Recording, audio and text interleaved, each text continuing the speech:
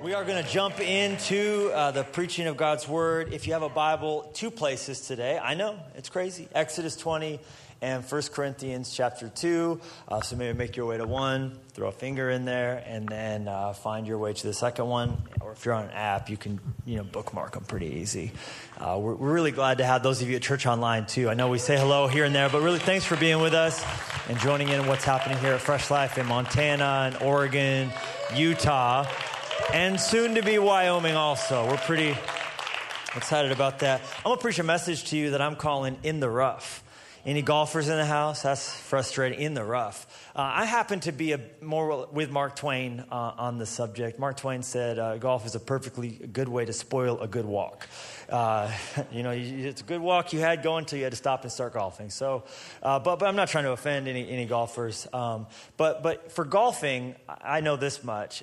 When you end up in the rough, things have gone wrong. It's not going so good when your ball is off the fairway. You want it on the fairway. You want it on the green. You don't want it in the rough. You don't want it in the weeds. But with our spirituality, believe it or not, it's just the opposite. When God is looking at our worship, what he actually wants to see is he wants to see it in the rough. He wants to see our worship in the rough. And that's exactly what we're going to see. We're going to start in Exodus 20. Basically what we have here is God has just given the 10 commandments, these 10 things super important for his people to know and to do, a perfectly impossible list of what he's asking for us. And none of us have kept them. And so he gives us this like chiseled in stone list, like do this or die, do this or it's all over. And then immediately afterwards, like directly after giving us this list of these commandments, don't lie and don't steal and don't commit adultery and don't take my name in vain and have no other gods before me. Right? He had to start with that one too, because the moment he starts with that one, we're all sunk. Because we've all put things before God. Every one of us have put something before God. We put ourselves before God. We put money before God. So those people who make their life about keeping the 10 commandments, he hasn't even got to the second one. It's already over for you. Because every one of us at the very outset have already failed. And we haven't even heard the second tablet yet. So he gives that. And immediately, I love so much that right after that list is given, here's what to do. All you have to do is, you want to get to heaven. You want to be whole. You want to be forgiven. You want to have eternal life. All you have to do is be perfect like I'm perfect. So that's living by the 10 commandments. And fortunately for us, he immediately pivots and tells us how to build an altar. He immediately pivots and tells us how to build an altar. And an altar, if you don't know, is where sacrifices happen. An altar is a meeting place. An altar is where those people who haven't completed the 10 Commandments perfection list have somewhere to turn to God in the midst of their failure. And in the Old Testament, you find a very distinct altar that is eventually at the tabernacle. Well, there are actually two of them, an altar of incense and an altar of sacrifice, which was a brazen altar. And then Solomon would make this big temple, and his altar would be there. But then all throughout the Old Testament, you also have individual altars, personal altars. And this list that he gives us, the 10 Commandments, when he follows it, he tells how to build a personal altar. This is what Abraham did. Abraham would build an altar. He'd pile stones together. You have Jacob. Even when he slept in the woods with a rock for a pillow, he turned that into an altar. You have Noah immediately after the flood building an altar. You have Samson's parents building an altar, and Jesus came down before Bethlehem and lit the altar on fire and then descended to heaven in the smoke. You think your life is weird. Like this is, you have so many altars in Scripture. Gideon making an altar, David making an altar. And so he's telling us, this was Old Testament, but he's God telling his people how to build a personal altar. And I love what he tells them. He tells them, basically, he wants it to be in the rough. He tells them, do not build it out of silver. Do not build it out of gold, because the temptation would be then to revere that altar as a shrine. The temptation would be to revere that altar, your meeting place with God. If it becomes too pretty, if it becomes too perfect, it will become a false god. And then you see number one thing not to do. You're back to that as you're finding the remedy for it. You're back to that as you're trying to be fixed from it. And so he's telling them, don't build it out of gold. Don't build it out of silver. All right, so here's the rule. Keep it simple. He wants, that's really the message in a sentence. Keep it simple. Keep it simple, keep it simple, keep it simple. He's saying, I want it to be in the rough. You're like, you keep saying that. What do you mean? Well, notice in verse 24 of Exodus chapter 20, hopefully you're there. He says, build me an altar of the earth. You don't get more simple than that. Just pile some dirt together. That'll do. That'll do. Altar made of earth. Offer your sacrifices to me, burnt offerings, peace offerings, sheep, goats, or cattle. Build my altar wherever I cause my name to be remembered, and I will come to you and bless you. Listen, you can see God anywhere. I love it. Jacob turned his pillow into an altar. You can turn your pillow into an altar. There was times when there were sacrifices. Sometimes people just pour out oil. People pour out resource.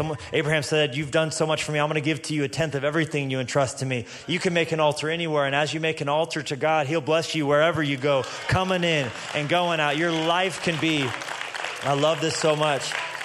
Build my altar. I'll come to you and bless you. This message, I really felt like God was telling us as a church, not with something we would build in one of our buildings, because our buildings aren't the church. We are the church. I feel like the Holy Spirit's telling us it's time for us to build an altar. It's time for us to have a life of meeting with God and seeking God, and he will come to us and bless us. But as we build our altar, we got to keep it simple. He says, verse 25, this is really the one God told me to talk about. If you use stones to build my altar, use only natural, uncut stones. The King James says unhewn stones. Do not shape the stones with a tool, for that would make the altar unfit for holy use. Do not approach my altar by going up steps. It's a good thing this isn't the altar, because I had to come up steps to get up here. But this isn't the altar. This is the altar. Do not approach my altar by going up steps. If you do, this is so funny. If you do, someone might look up under your clothing and see your nakedness. This was just practical. In the Old Testament, they didn't have underwear like we had underwear. They were all wearing dresses, right? And if you're on a stage a lot, you got to be careful what you wear. The worship leaders, they know that. Like people see your nakedness, right? You got to be mindful of your clothing. I love how practical God is. Okay, now we've read Exodus 20 about this keeping it simple, an altar in the rough. Beautiful. Now I want to show you a New Testament passage where Paul speaks to the church at Corinth. This is 1 Corinthians 2. We're just going to read 2 verses. He says, and I, brethren, when I came to you, did not come with excellence of speech or of wisdom, declaring to you the testimony of God. For I determined not to know anything among you except Jesus Christ and him crucified. That's all I got, Paul was saying. That's all I got. Those are the bullets in my gun. That's all I got. I didn't have wisdom. I didn't have the human excellent speech. I just had Jesus Christ and him crucified. Now, believe it or not, both passages are saying the exact same thing. What are they saying? They're saying this. Get it. Write it down. Supernatural effectiveness does not require superficial embellishment. For there to be power, things don't have to be perfect. For there to be power, it doesn't have to be perfectly arranged. That's what was happening in the Old Testament when the altar was built. He was saying, don't get your tools out and overwork the stones and make them all perfect as you stack them up. He says the big priority isn't what you do to the altar. It's what happens on top of the altar. It's not what you're bringing to the table. It's what I'm going to bring to the table when I lavish down forgiveness and I lavish down my grace. It's not about your effort. It's about what you're going to receive from me. When we seek God in our devotional life, when we come to God in church, when we give to God, when we serve God, the emphasis isn't, oh, look how beautiful my rocks are that I've piled up together. It's what happens when we meet with God. It's what he brings. It's who he is. It's his grace. That's the focus. It's not about the embellishment. It's, oh, look how ornate my quiet time was. Look how great my altar is. Look how many verses I've memorized. It's not about these cut stones. God's worshipped on unhewn stones, raw stones, rough stones piled up together, because then his Holy Spirit can come, and that's where the power's at. I like how Eugene Peterson put it. He said, the primary concern of the spiritual life isn't what we do for God, but what God does for us. But we so quickly forget this. And we stop just piling up earth and piling up rocks and seeking God and meeting with God and trusting that it's our weakness that caused us to need him in the first place. And that he brings the power and he brings the life. And all of a sudden it's back to being about effort. And it's back to being about achievement, which is the very reason the altar was needed.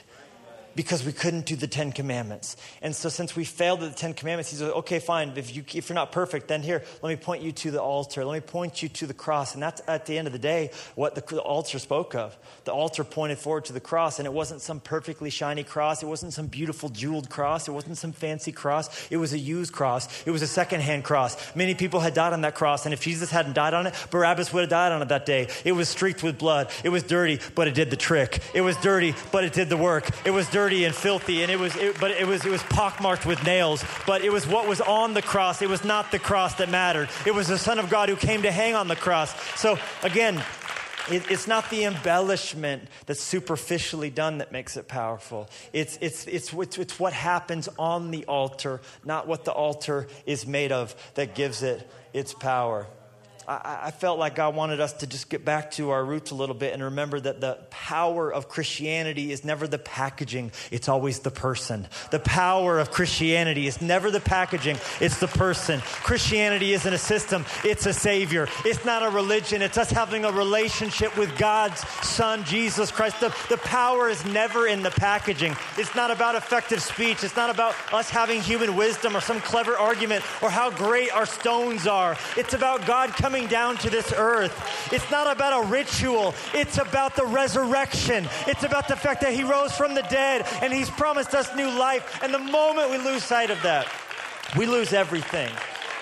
Because if all we have is the commandments that we've kept and how holy we are and how many weekends in a row we string together, we don't miss church, and now we're in small group, and if we did some things for God, the moment it becomes, those are all great things, but the moment it becomes about that, there's no power in it. It has to be living. It has to be dynamic. It has to be fluid. It can't become static. It can't be in the past. It must be ever present and always looking to the future, ever present and always looking to the future. It's not what did he do back then. It's what is he doing right now. It's what is he doing in your heart. It's when was the last time you sought him. It's are you getting fresh revelation and are you going to him. It's piling up the earth again. It's rebuilding the fallen places once again. It's seeking God again. It's getting on our knees again. It's asking for fresh power again. It's having a love for our fellow man again. It's needing to see God move today again. It's going back to the cross. It's remembering the empty tomb. It's seeing the stone roll away. It's remembering the angel sat on it and said, he is not here. He is risen. It's seeing Mary with her tear-streaked face, finding herself at the feet of the Savior and looking up into his face and realizing he was not dead. He had risen and he is coming again with power and glory and honor. And it's living so that every breath might make him famous. I'm telling you, it's about that old rugged cross. It's about... Jot this down. The gospel isn't a ceremony for halo polishing. It's an emergency room for life saving. The moment church becomes us together in worship, polishing up our halos, coming together once again to just exalt in how great we are and how much, the moment it becomes about that, it's empty, it's lifeless, because Jesus didn't come to make bad men good. He came so dead men can live. And the gospel, it's not a halo polishing party. It's a life-saving rescue mission. It's us once again realizing he needs to give us new life and new energy and new power and new strength. It's never about us putting on our Sunday best and feeling good about ourselves. The moment our prayer time becomes like that and our relationship with God gets reduced to what we've done or not done, it cannot save anymore. There has to be that humility to it. I use the phrase emergency room because nobody feels proud on their back on a stretcher. Nobody feels strong when their clothes have been cut off to make room for IVs and catheters and oxygen meters on the finger. You lie on your back in the ER helpless. You lie on your back. I remember one time being in the emergency room and I was struggling to breathe. I'd had a real bad asthma attack and I drove myself to the emergency room. I was blacking out on the drive there. It was my senior year of high school. I should have not driven myself to the hospital. I wasn't thinking clearly. And I remember just struggling to breathe and being hooked up and just feeling such fear. You don't feel strong. You don't feel power. You don't feel in control. It's humiliating. They're turning you over so you don't get bed sores in the hospital. I mean, you just think about, and that's the gospel. We have to remember the gospel is about that. It's not about our strength. It's about our weakness. It's not about what we can do for God. It's about what God has done for us. That's the primary concern of the spiritual life, the Christian life. Not what you do for God. There's plenty of reason to do lots for God. But it's as a result of remembering what he's done for you. When you get that right, it makes you want to do even more for him. Not to earn his favor, but because you have his favor. Because you know that his righteousness isn't based on you. It got placed on you the moment you looked unto Jesus and were saved. Why no stairs? Why no stairs to your altar? I love it that he said, when you're building your altar, because he knew some people would be like, you know what? God's so good, I'm going to build me a really tall altar. And all my neighbors are going to see me climbing up the stairs. He's having his quiet time again, climbing up the stairs to his big altar. He says, they're just going to look up and see you and see that you're naked. And pride just reveals nakedness.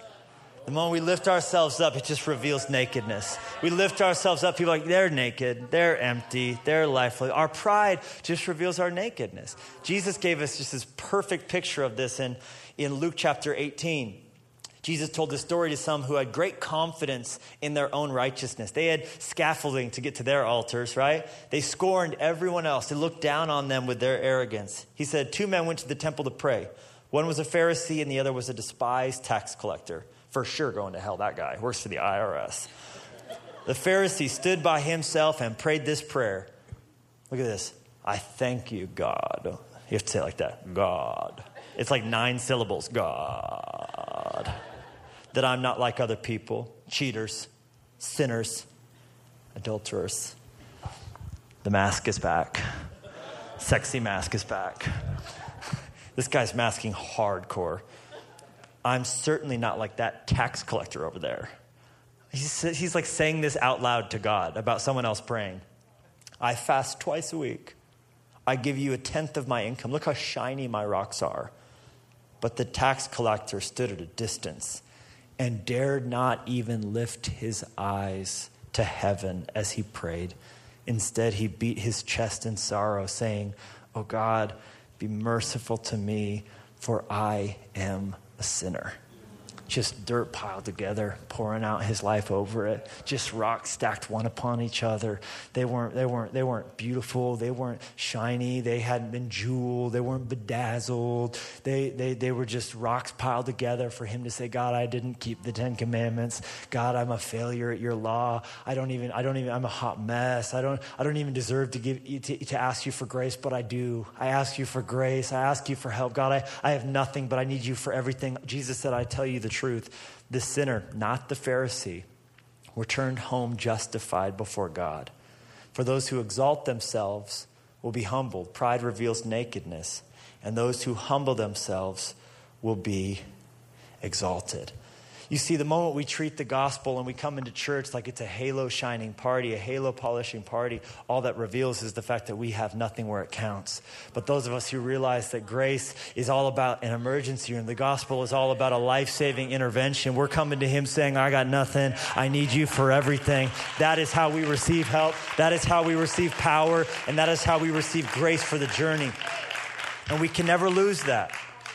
It's fine to get started, but as we've been a believer of Jesus for a while, we get sick of that because we don't want to keep being in that position of needing grace. We want to start, figuring out some things and formalizing some things. We want to get systematic about it. We want to put some things in place. And then we start treating other people who are coming in now at the level of spiritual development we think that we're at. Instead of saying it's all about the grace that got me here, it's going to be the grace that's going to get you here. It's going to be the grace that gets us on and on and on and on. And the moment, listen to me very carefully, the moment we remove the rough edges, we remove the effectiveness. The rough edges of the cross are what we don't like eventually. The rough edges of the altars and the way that our relationship with God is meant to be just crude and primal and guttural and from the heart and a prayer like you would pray if you were drowning. The moment we remove the rough edges off of that, we've also taken away the effectiveness. I thought about how there's a sentence, my favorite sentence from my book, Swipe Right, that I wrote. My favorite sentence from the entire book. I spent months writing this book. My favorite sentence, I poured over every word. My favorite sentence isn't in the book. I was horrified. In the editing process, it got deleted. Because the editor pointed out to me that I had repeated it like 5 times throughout the whole book. That I liked it so much that I would kind of re-echo it. And she had said, it's just too many times. It's a great sentence. My goodness gracious, it's a fantastic sentence, but it's just you have it in there too many times. And so I went back through and I agonized over which one to keep and which one to stay. She was right. It wasn't there too many times. I read them all. And so I got to thinking I'm going to have it in a couple times, but somehow or another in the edit rounds, I lost track of it because so much talking got about how many times this sentence showed up. And when the book finally came out, there was no sentence that I actually loved in there at all. You see, it got tampered with, and so it got removed. It's heartbreaking, but that's what happens to the gospel. We get sick of so many themes. Man, this is so repetitive. We're just talking about grace all the time, and my neediness all the time, my emptiness all the time. Can we just tone it down a little bit? Can we remove some of the cross, rough edges? Can we polish up a few of these stones? But the moment we remove the rough edges, we remove the effectiveness. There is no Christianity without a bloody Savior. There is no hope without Him rising up from the grave. And the moment we forget about that, the moment we bury that lead, the moment we stop emphasizing it so much with our every last breath that we take the power out of the message that we proclaim. There is no salvation without the cross. There is no hope without the blood of Jesus shed for us. Christ has died. He has risen. He is coming again. And that's all we got. That's why I'm not coming to you with excellent speech. I haven't got it all together. I'm a hot mess in need of God's grace. But this I know, I was blind, but now I see. I don't have it all figured out. I don't understand the whole Bible, but I know that Christ rose. I know that He's coming back. I know that He could save you if you put your faith in Him. Anybody who believes in Christ will not perish, but have everlasting life. Come on, shout about it. All right, jot it down. Number 3, your worship doesn't have to be pretty to be powerful. I love that the rocks that we might feel like, man, these aren't suited for place in worship. Sometimes we feel like that. We're the rock. We're the rock. And we actually have permission to compare ourselves to rocks because over in the New Testament, when we get to the cross, which is the altar that he was talking about in Exodus 20, what do we find in 1 Peter 2:5? You also, as living stones, are being built up a spiritual house, a holy priesthood. Look at this. Amazing. To offer up spiritual sacrifices acceptable to God through Jesus Christ. So you are the altar. I am the altar. We don't have to build an altar. We are the altar. And as living stones, we're stacked up together so that these sacrifices of our life being spent honoring Him and worshiping Him, and when we sin, asking for that forgiveness, confessing to each other that we might be healed, and living out that life of being a priesthood, which the Bible teaches the priesthood of all believers through Jesus Christ. So as we live this out, we sometimes, as we come to the stones of our days, as we come to the stones of our moods, as we come to the stones of our hours and our situations and our mistakes, we feel our stones at times aren't pretty. It says unfinished stone. Can I clean that one up a little bit? Can I clean that stone up so then I can bring it to God? Can I get this a little bit straightened out? And we feel that way, don't we? We feel like I can't come to church because I am not living right. Man, I got drunk again, and I slept with my girlfriend again, and I did this again. Give me a couple weeks. Give me a couple weeks to sort of sort this stuff out. Then I'll come back to God. No, listen, you got to bring Him your rock as it is. It's like when you hit your ball into the rough. You don't pick the ball up and bring it to the green. You hit it from where it lies. You hit it from in the rough. God wants you, if you feel like you're dirty, if you feel like you're unworthy, if you feel like you're unholy, newsflash, you are, but God isn't. So right there where you are, turn that rock into an altar. Put it on top of it. It doesn't have to be pretty. It can be powerful because it's not about superficial embellishment. It's about supernatural effectiveness. And so when you take your rock of sin and you turn it into an altar, you got to turn it over and say, this is now an altar. I feel like I'm in the rough. I feel like I'm in the rough here, but I'm going to turn my heart into an altar right here. My rock is muddy. My rock is messed up. My rock is misshapen. I'm embarrassed about this rock. I'm ashamed about this rock. Turn it into an altar. Right there, your heart, it's an altar. Turn the rock over. Pour some oil on it. Turn the rock over. Let the blood cover it. Turn the rock over. Let God's Holy Spirit fall on it once again. Consecrate yourself to Him afresh. Do it if you have to do it 10 times. But I fell down, Pastor. I fell on the ground. I'm telling you, if you fall down, worship Him from where you lie. Worship Him from where you lie. Honor Him right there. You are a living stone. As long as there is breath in your lungs, there's a hope for a newer, better, fresher walk with God that's possible as you turn your eyes to Jesus. Look full in His wondrous face. I'm just saying, it doesn't have to be pretty. I think sometimes we wait till things look pretty. They're never going to be pretty. We're just works in process. We're on this journey. It's incremental, not instantaneous. And the key is just each day, turn your heart as a living stone into that altar and let Him write His word on your heart. Let Him use His hand to take the rockiness out of your heart and put in the softness of flesh as His Spirit will do. And each day as you keep letting your heart be consecrated and dedicated again and again and again, it becomes powerful, even though it's not pretty. My brother-in-law beat me at tennis this week, and he kept apologizing, not for beating me, for how ugly his serve was.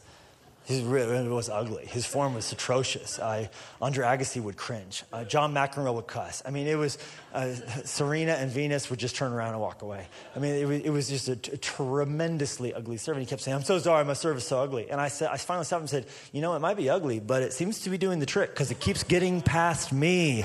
And I'm just telling you, it doesn't matter how ugly your worship is. It doesn't matter if you feel like you're barely hanging on. You could be ugly crying the whole time. But that life of honoring God, it's better to win ugly than it is to lose pretty. I mean, I just think we just have to realize the prettiness of our worship isn't the point. The power of a life consecrated to God, that's what's unstoppable. And that's what we see here in these unhewn stones that are made into an altar to honor the Lord. Charles Spurgeon said, "Trembling sinner, away with thy tools. Fall upon thy knees in humble supplication and accept the Lord Jesus to be the altar of your atonement and rest in Him alone." Put away your tools.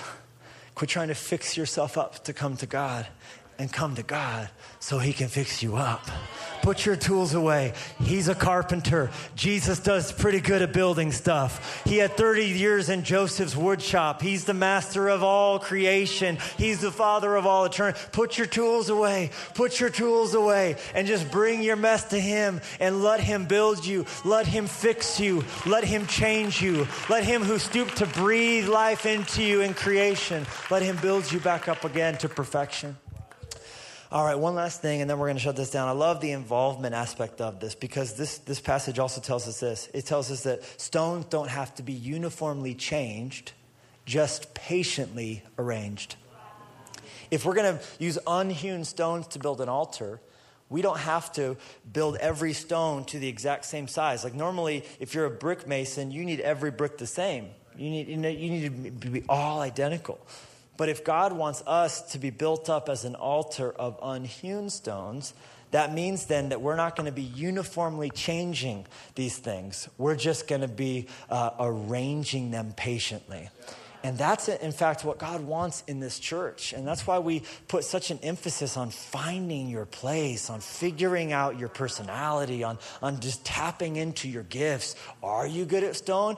Are you good at dance? Are you gifted at administration? Are you a people person? What is it that makes you you? What is it that makes you tick? As we figure these things out, we can all serve God differently. We're not after an audience. We're seeking to build an army. We want to reach the world. We want to go out into all the world. We want to keep reaching out on television and keep reaching out through the internet and opening up our Fresh Life locations and growing and loving the city. And we need all the different gifts. And isn't that what Ephesians says on the subject? It says, from whom the whole body, Jesus, from whom the whole body, He's the head, from whom the whole body, joined and knit together by what every joint supplies, according to the effective working by which every part does its share. So every stone doesn't need to be uniformly changed. The goal isn't for me to become like you. The goal isn't for you to have the gift that I have. The goal isn't for me to have your personality. The goal isn't for us to all be uniformly changed so we're all marching lockstep. We're taking off the mask of being a clone. We're taking off the mask of being a drone. We're not trying to be uniformly changed. We're trying to be patiently arranged. Is this the right fit? Is this the right team? Is this the right group? Is this the right place? Is this the right grace? We've all been given grace. We've all been given power. And listen, I love this so much. I got to say it just like God spoke it to my heart. Our differences make us dangerous to the darkness. Our differences make us dangerous to the darkness. But what we have to do is stop looking at each other and being jealous of how we were each given different gifts, but instead look to Him. Come on, you got to come to the altar. You got to let your heart be that altar. You got to come to Jesus and say, what makes me different? And here, whatever you've given me, I want to honor you with it. Do you receive this word from God? What an incredible message. Thank you so much for joining us for this teaching from Fresh Life Church. And if while you were watching that, you felt led to make a decision to follow Christ, first of all, congratulations. That is the best decision you can make. And we would love to get you a 21-day devotional written by Pastor Levi that goes through the book of John. And to get that, all you have to do is text the word Fresh Life, one word, to 99,000, or you can go click the Know God button on our website, freshlife.church, and we would love to connect with you. Well, if you've been impacted in any way through the ministry here at Fresh Life, we would love to hear about it. You can click the Share Your Story button on our site, or you can email us at story@freshlife.church and share how God has impacted your life. Those stories are so encouraging for our staff and for our whole church family. And if you'd like to partner with us financially, there's two ways you can do that. You can either go to our website, freshlife.church, and click the Give button, or you can text the word FRESH to the number 45777 and give that way. Well, thank you so much for joining us this week.